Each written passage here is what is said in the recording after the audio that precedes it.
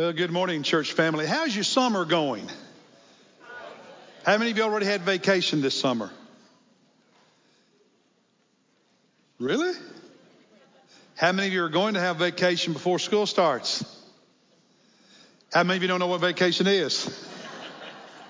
I pray you've had a great summer. This morning, we're going to begin a new teaching series from the book of Ezekiel. In 2 weeks, in our Bible reading plan, you'll be reading Ezekiel. So I want to get a little jump on that and help you as you start and prepare to read Ezekiel, because I think he can really teach us a lot. That last song we were just singing, here I am to worship, here I am to bow down, to say that you are my God. I have a conviction as a pastor that people who really know Christ, who are really saved, and I know there are people who come to church and they don't know Jesus.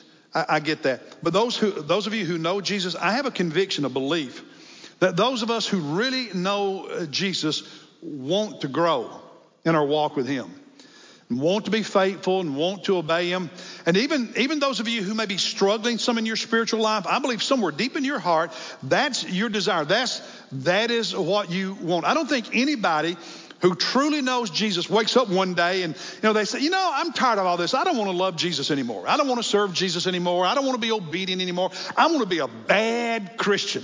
I don't think anybody wakes up and just decides that. I think if you really know Christ, you have this desire to be faithful and to grow. And I think we can learn some things from Ezekiel these weeks together that will help us in that, in different circumstances, different situations in life. And today in particular, I think we're going to be encouraged to be faithful to Jesus when life isn't going your way, because it doesn't always go your way. Things don't always turn out the way you want. You wish there are times in life you wish things were different, but that does not mean you cannot be faithful to Jesus and grow when things are not going your way. And that's the first lesson we're going to learn from Ezekiel. So we're going to start today in Ezekiel chapter 1. Let me see your copy of God's word, written, electronic. Hold it up. Thank you for bringing God's word with you to worship. Always do that. Go ahead and open your Bible to Ezekiel chapter 1. Now, Ezekiel was a young man.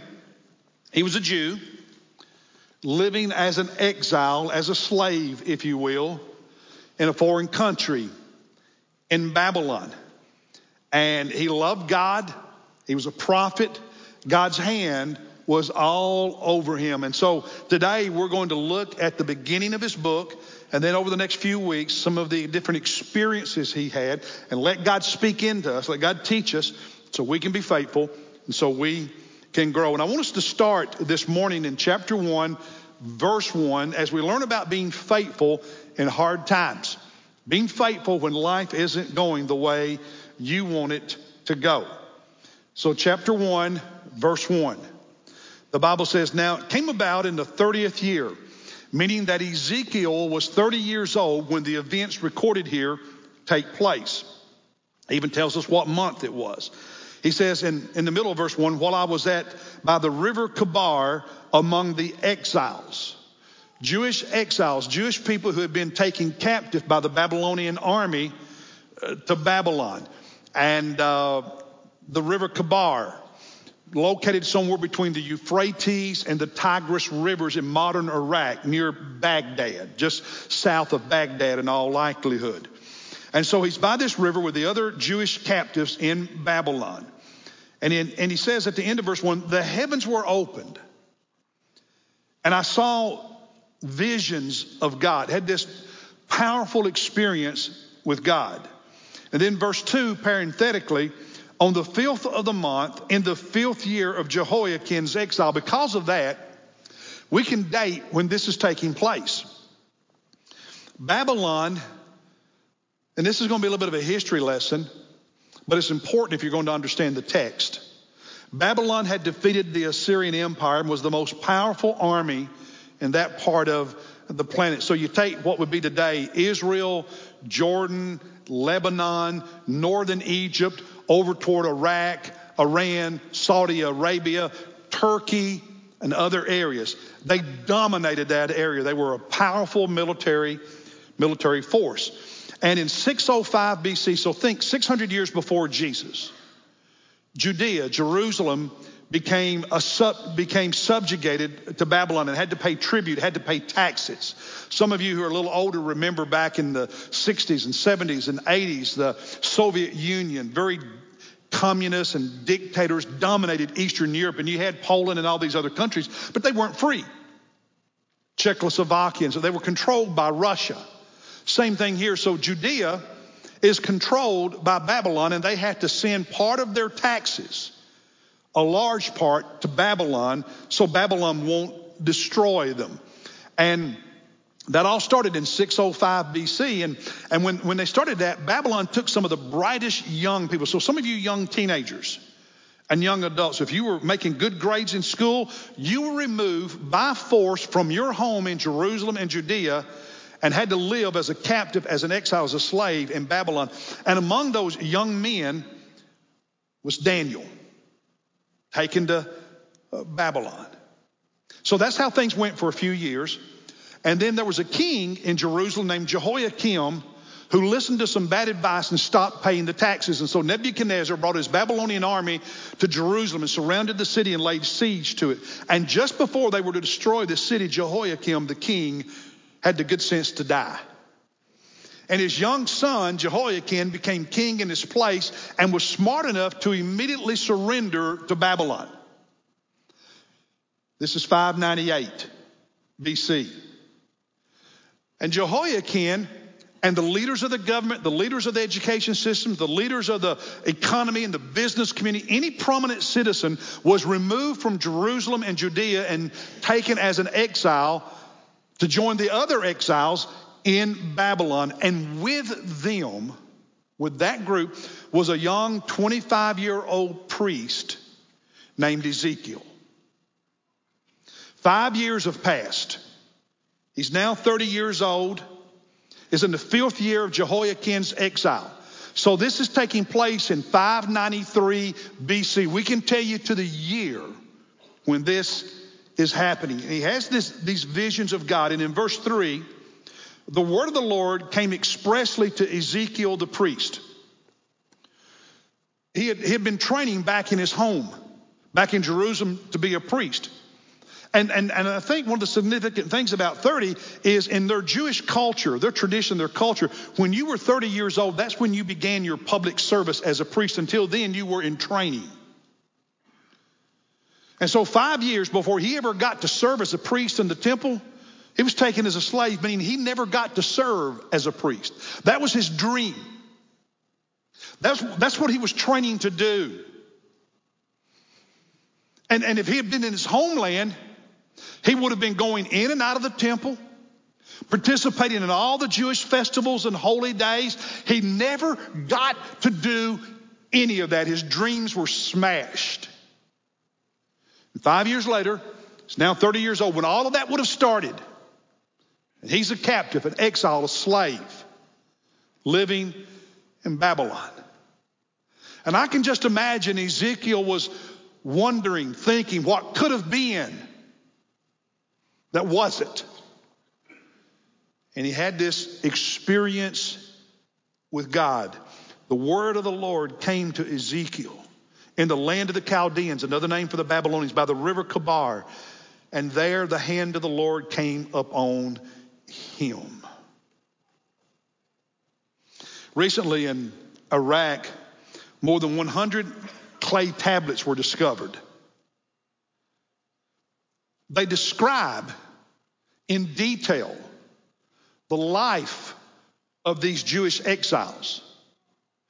They mention the river Chebar. They are dated from the very day Ezekiel is having this experience. Those tablets record the life of Jewish slaves in Babylon during the whole time of this exile. You see, sometimes we read these stories in the Bible and we think, well, yeah, that's good. That's Bible stories. So ho, ho, ho. These were real people. One of those tablets found in modern Iraq, ancient Babylon, describes 5 generations of a Jewish family who lived as exiles, as slaves in Babylon. They were real people. When I read books about, people who were slaves in the American South, those were real people. had real families. These Jewish exiles were real people. Ezekiel was a real person, a real man, flesh and blood, just like us, family, just like us, dreams, just like us. But life wasn't going the way he had hoped. He's an exile in Babylon. The slavery for those Jewish exiles was none as harsh as American slavery. The slavery of the American South was one of the cruelest in history. But he was still a slave. He couldn't go home. Couldn't leave. Couldn't go where he wanted. Couldn't do everything he wanted to do. He was still a slave. He was still an exile. And here's the first lesson. If you want to be faithful to God and you want to grow as a disciple and you want to be obedient to the Lord, then don't allow your circumstances to be an excuse for not doing it. See, Ezekiel never used his situation as an excuse, his circumstance as an excuse. Sometimes we have a habit of doing that, don't we? You know, if God would just do this for me then, if my situation was just different, you know, someday in the future when this changes, when that happens, on and on we go, and we've got all these excuses because there's something about today, there's something about my reality now that I use it as an excuse for not being faithful, for not obeying, for not growing. And it's just an excuse. And one of the worst things about doing that is every day you spend making excuses is a day wasted. Every year you spend waiting before you're going to get serious about Jesus because you don't like something about your reality. You don't like something about your life right now. Every year you spend doing that is a year lost. And you'll never get it back. You have no promise that your situation is going to change in 5 years. In fact, you have no promise that you will even be here in 5 years. And what you're going to discover, and the longer you live, the more you understand this, and young people, hear me, this is so true. Life does go by fast, and every year that you age, it picks up speed. It goes faster.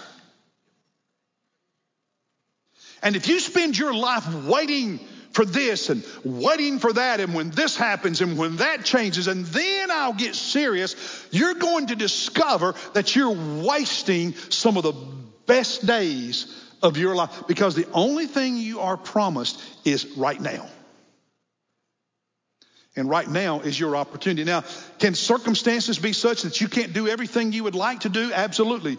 Ezekiel could not do everything he wanted to do. I can imagine he wanted in the worst way to be back in Jerusalem and serving as a priest at the temple, but that wasn't possible.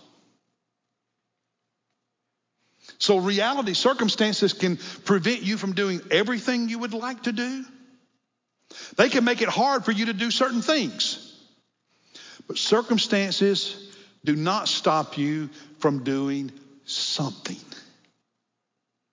Maybe you can't do everything you would like to do, everything you've dreamed about, but you can do something. And that is exactly what Ezekiel did. He did something where he was in his present reality.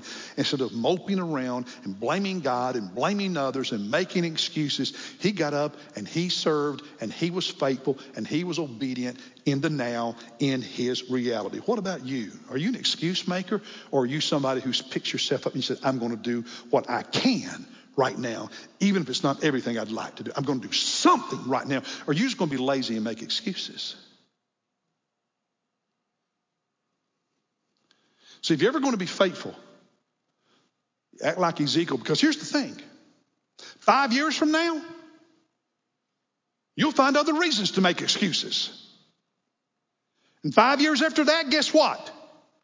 You'll find more reasons to make excuses, because it's not about your circumstance. It's about you, your heart, your attitude, your thinking, your decision making, your walk with God. It's not about what's going on around you. It's about you. And if you want to be faithful, you can, no matter your reality. That's the first important lesson from Ezekiel. Number two, Stay connected to God. No matter what's going on around you or whether anybody else is or not, you stay connected to God, because that's exactly what Ezekiel did. In verse 1, it says he had these visions of God. And then in verse 3, the hand of God was all over him. Now look at verses 4 and 5. He says, I looked, and behold, a storm wind was coming from the north, a great cloud with fire flashing forth continually and a bright light around it. And in the midst, something like glowing metal in the midst of the fire, verse 5, and within it there were figures, creatures, figures resembling 4 living beings. He has a vision here, and it's out in the distance, so it's hard to make it all out. But as he continues in chapter 1, as it gets closer to him, he sees it more clearly. And what he's seeing is angels, 4 living creatures. They're called cherubim in Scripture. It's similar to the vision John had in chapter 4 of Revelation when he was caught up to heaven and he saw the 4 living creatures before the throne of God. So he sees these 4 living beings, creatures, these angelic beings, these cherubim coming toward him. And in the Bible, there's this flashing of lightning and thunder and bright lights, always symbolic of the presence of God, the glory of God. Down in verse 22, so just jump ahead in his vision. And he said, over the heads of the living beings, these angels, there was something like an expanse, this large platform, like the awesome gleam of crystal. It was clear and it was shiny. In Revelation 4, before the throne of God is a sea of glass, just a symbolic description of the glory of heaven. And he said, spread out over the head. So here's these 4 angelic beings, and he says above them there's this vast crystal-like, brilliant platform expanse. And down in verse 25, he said there came a voice from above the expanse that was over their heads. And in verse 26, above the expanse that was over their heads, there was something resembling a throne, like lapis lazuli. It's a dark blue gemstone that was very popular in that part of the world in antiquity. It shines and it's dark blue and it's beautiful. It was a gemstone that a lot of kings and so on liked 3,000 years ago. And he says, here's these angels in this expanse, and there's a throne, and it's got the color of this dark, brilliant blue. And on that which resembled a throne, on the throne high up, was a figure with the appearance of a man, someone sitting on the throne. And in verse 28, as the appearance of the rainbow in the clouds on a rainy day, bright and beautiful, multicolored. And he says, when I looked at that vision of these angels carrying this expanse and the throne of God and the person on the throne of God, there's all these brilliant colors, all these bright colors, it's just majestic, like a rainbow. Such was the appearance in verse 28 of the likeness of the glory of the Lord. He saw God. He had an encounter with God on his throne.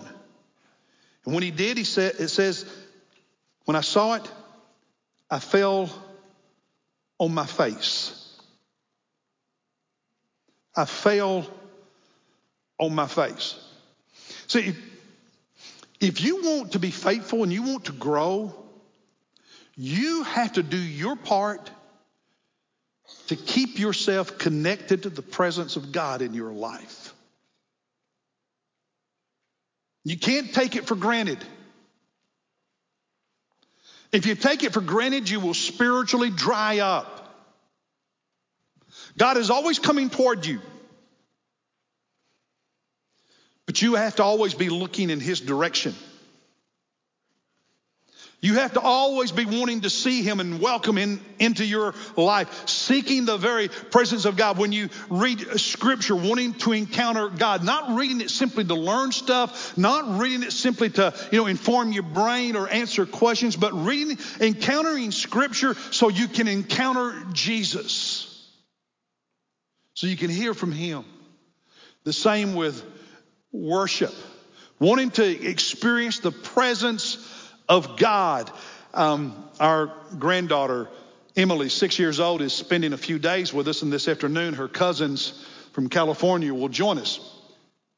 Monisa drove to Blythewood, north of Columbia, yesterday to meet our son and pick her up and bring her back. And as they were driving up I-77, I had my iPhone and I was, tracking them on the Find My iPhone app. Not because I was worried, but I wanted to know when they turned on our street. And so I went out of the house and I was out in the parking lot, out in the driveway. It's when they pulled into the driveway, because as soon as Monisa pulled up and stopped, I wanted to be there and open the van door and get a big old hug from my granddaughter. That's how you should feel about Jesus Christ. That you are taking responsibility, that you are taking the initiative to want to be in the presence of your Lord and Savior. It should be the driving passion of your heart to stay connected to Jesus Christ. Because if you want that, you can have that. But if you take it for granted, you'll miss it. Some years ago, I did a lot of study on the Jewish Sabbath and its history. And I discovered that there were some Jews that viewed the Sabbath like a queen coming to visit their house. And so the closer it came to the start of the Sabbath, the closer the queen was coming to visit. And they wanted to get everything ready. They would clean the house, get all the food ready, prepare everything. So when the Sabbath arrived, when the queen showed up, everything was ready. Some of you women, you ever clean your house when company's coming? Any of you ladies ever clean your house before the cleaners come? I never have understood that one. I thought that's why we were paying them. But, it is what it is. You want to get ready. But what about worship? Entering into the presence of God. You get ready. You prepare yourself. Most of us just get to bed on Saturday whenever we get to bed, get up on Sunday whenever we get up, get to church however we get there. If we get there and we're not ready, and we wonder why I didn't get anything out of church today. No wonder. When our kids were teenagers, based on that study, the Jewish Sabbath, we started something. We started on Saturdays getting ready for Sunday. So at our house for a number of years, on Saturday evening sometime, we would have a meal together. And that might be a nice meal. It might just be sandwiches. It didn't matter. Might be at the house, might be in a restaurant. Didn't matter. And we'd talk and get ready for Sunday. And then at home, the next thing they did, they had to do this before they went to bed on Saturday night. Get your clothes out. And what you choose on Saturday, you wear on Sunday. No discussion. Get your Bible, get your offering envelope, get your tie, get everything ready. So when you get up on Sunday morning, you don't have to hunt anything. How many of you have had fights this morning getting ready for church? All right, not fights, but So we get up on Sunday morning and we play worship music through the house. This morning I went out on the screen porch with the Bible and spent some time with Jesus before I ever drove to the church, because if I don't spend time with him before I get up here to preach, what am I doing? I'm entering into the holy presence of holy God. So are you. I need to be ready for that. Take it seriously, because I want to encounter God. I want to hear his voice. I want to experience him. I want him to work in my life. I want his hand to be all over me. But if I'm lazy and indifferent,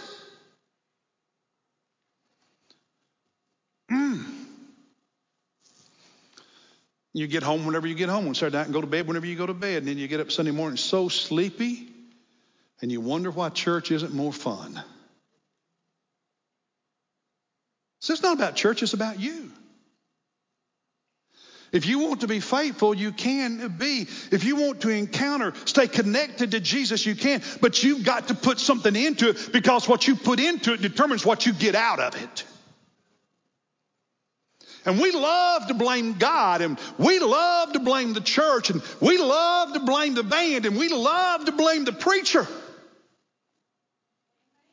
when the problem is staring us in the face every time we look in the mirror. You want to be faithful, you can, but you got to make it a point of your life, just a passion that you're going to stay connected to Jesus, and you're going to do your part. You're going to be intentional about staying connected to Jesus. And I'm running out of time. I'm only through 2 of 6 points.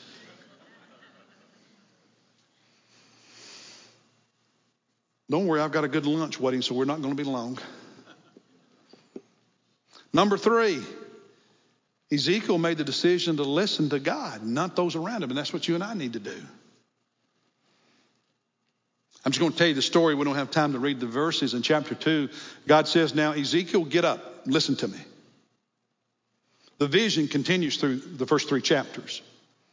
I'm going to send you to the Jewish people living here in exile.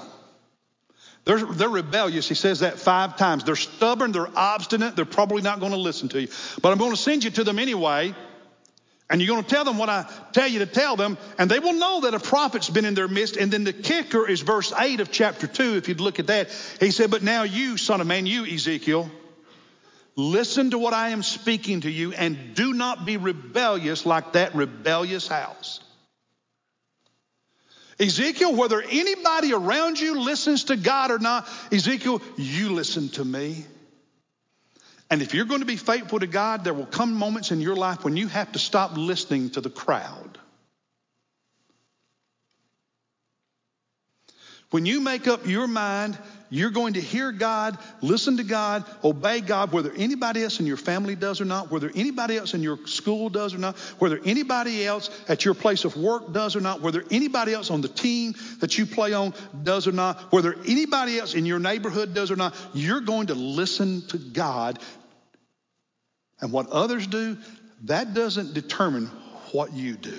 Because you say, I'm connected to Jesus, and I'm going to listen to him whether anybody else does or not. Now, one more thing. Do you know what most people in our culture today listen to? Their feelings. The number one God in America today is feelings, emotions. I feel. And that's how we justify everything. And anytime what I feel doesn't line up with what God says, God gets kicked to the side, and I obey what I feel, because that's the new God. Some of you are living by your feelings. You know what the problem with that is? Your feelings can be very deceitful. Very deceitful. Your feelings can be influenced and controlled by sin. Your feelings will lie to you. Your feelings will send you straight to hell. Your feelings will make a mess of your life. If you want it dramatically illustrated, how many times I've seen women in an abusive relationship keep going back to the abuser because of feelings. Feelings can blind you to reality. That's why you need to live by thus saith the Lord. And if you listen to God and you obey God, you know what will happen? Eventually, in time, your feelings will start lining up with what God says.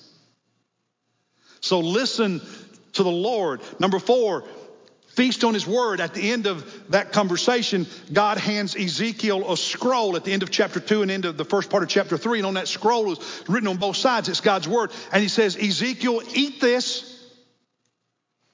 And I think it's in verse 3 of chapter 3, Ezekiel ate it, and he said it was as sweet as honey. That's what God's word needs to be to you, sweet as honey. You need to feast on it, because if you're not eating a steady diet of God's word, you're not going to be spiritually strong or spiritually healthy. And let me just say, sometimes when you feast on God's word, it's more exciting than other times. Like Monique and I have been really, really happy the last couple of weeks. On 2 occasions, we've had from the mountains up in Kentucky and West Virginia, we've had some white half-runner green beans, real green beans, not these little skinny things, real green beans. And I cooked them with fat back. Yes, that's heaven, folks. That's heaven. Some sliced tomatoes with salt and sliced sweet onions. And homemade cornbread with crunch. Yeah. A crust? Homemade slaw? Just before lunch, Steve, stop it. And last night, fried chicken. You don't get much closer to heaven than that. And sometimes when you get into God's Word and you're reading, man, wow. Other times it's like, hey, on the way home, I called Melissa and I said, hey, sweetie, what are we having for dinner tonight? She said, well, it's been a busy day. What do you think about egg sandwiches? I like them, but they're not green beans and cornbread and fried chicken. And you're going to have those days you read God's Word and it's like an egg sandwich. And then you're going to have those days you read God's Word and it's that home-cooked Appalachian mountain dinner. It's a heaven on a plate, folks. But you got to eat every day. You got to feast on God's Word every day. And don't make it just about the academic exercise. Make it about engaging the Scripture so you can encounter Jesus Christ. And that means you're not just being fed when you come to hear me preach or you sit in your life group and listen to a teacher. You're feeding yourself. Part of our vision at this church is that every single believer be able to spiritually feed himself or herself. Because if you can't feed yourself, you will never be spiritually healthy the way you need to be. That's why our Bible reading plan and our D groups and so on are so important. All right, I'm out of time. Number 5. What God shows you, you need to show others. What God shares with you, you need to share with others. You know, God teaches you from His Word. You need to teach others. You need to pass it on. You need to share God's Word, His message. In chapter 3, God gets more specific with Ezekiel, saying, Ezekiel, I'm sending you to these other exiles. You're an exile living as a slave over here in Babylon. Guess what? There's thousands of you, fellow exiles. I'm sending you to them with the message I'm giving you. Speak to them what I tell you. They probably won't listen, but go tell them anyway, because if they won't listen to me, they're probably not going to listen to you, but tell them anyway, because some of them might.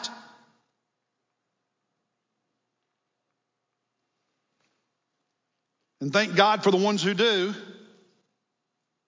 But you need to share it. Let me say something to you. One of the reasons you need to invite people to church and share your testimony and share the gospel and do evangelism and be a witness, yes, because God says do it. And because they need it. But you also need to do it because that's the only way you're going to stay spiritually healthy. See, some of you, listen, some of you started out with our Bible reading plan. You started out in a D group, and then after a couple of years, you kind of got sluggish. And maybe you said, I need to take a break. You know what happened? For many of you, you were never sharing with anyone else what God was putting in you. And it's like over here is this flow of water, a stream flowing into a pond, flowing into a lake. And if there's no outlet, you become like the Dead Sea in Israel, just a stagnant pond in which nothing can live. See, God doesn't put stuff in you just to make you feel good,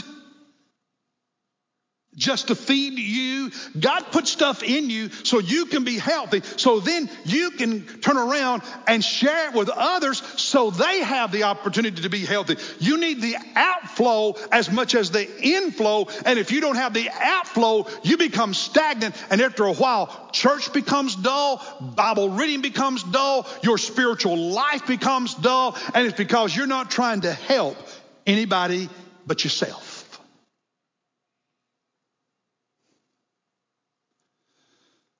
Some of the experiences you will have in life that let you see the hand of God on your life, that will show you the presence of God and build your faith. Some of the experiences that will be the most dramatic for that to happen is when you are out there sharing the gospel with other people and you see God work. That does wonders for your spiritual life. One last thing and I'm done. Ezekiel understood, and you and I need to understand, that appearances can be deceptive. See, in chapter 2, when he's talking about their rebellious nature as a nation, He said it was them and their fathers. This had been a generational problem in our Bible reading plan here the last year. We've been reading in Kings and Chronicles and Isaiah and the other prophets. And man, this not listening to God for the Jewish nation had been a problem for a long, long time. And it's what got them in the mess. And all those years of them not listening to God, decade after decade after decade of not listening to God, that whole time God had been on his throne and he'd been trying to get through to them, sending prophets. He sent Isaiah, he sent Amos and Hosea, he sent Micah, he sent Zephaniah, he sent Obadiah, and decade after decade, they said, we're not listening. And they disobeyed God and got into sin, and the result was they ended up in exile. And the whole time, God had been on his throne trying to get their attention, but they wouldn't listen. Now, here they are in a new situation. They had it pretty good before, but now they got it really bad. But it's a mess of their own making. And they want to go home. They want things to get better, and they want God to help them. But guess what? They still won't listen. God was on his throne before and they wouldn't listen. God's still on his throne, and he's sending them Ezekiel. He's sending them Daniel back in Jerusalem at the same time. He's sending them Jeremiah, and they still won't listen. And the whole time God has been on his throne. I'm going to tell you something. When your life is going well, God's on the throne. And when your life is a mess, God's on the throne. He doesn't change. The question is, are you going to listen to him when things are going well and when things are not? That's the question you've got to answer. And Ezekiel understood that the reality was God's always on his throne. And he's always sending people to me to try to, God's always sending people into your life to try to get your attention and help you. The question is, do you listen when God does that? And whether or not you do, that's going to create the life you will have lived when you die.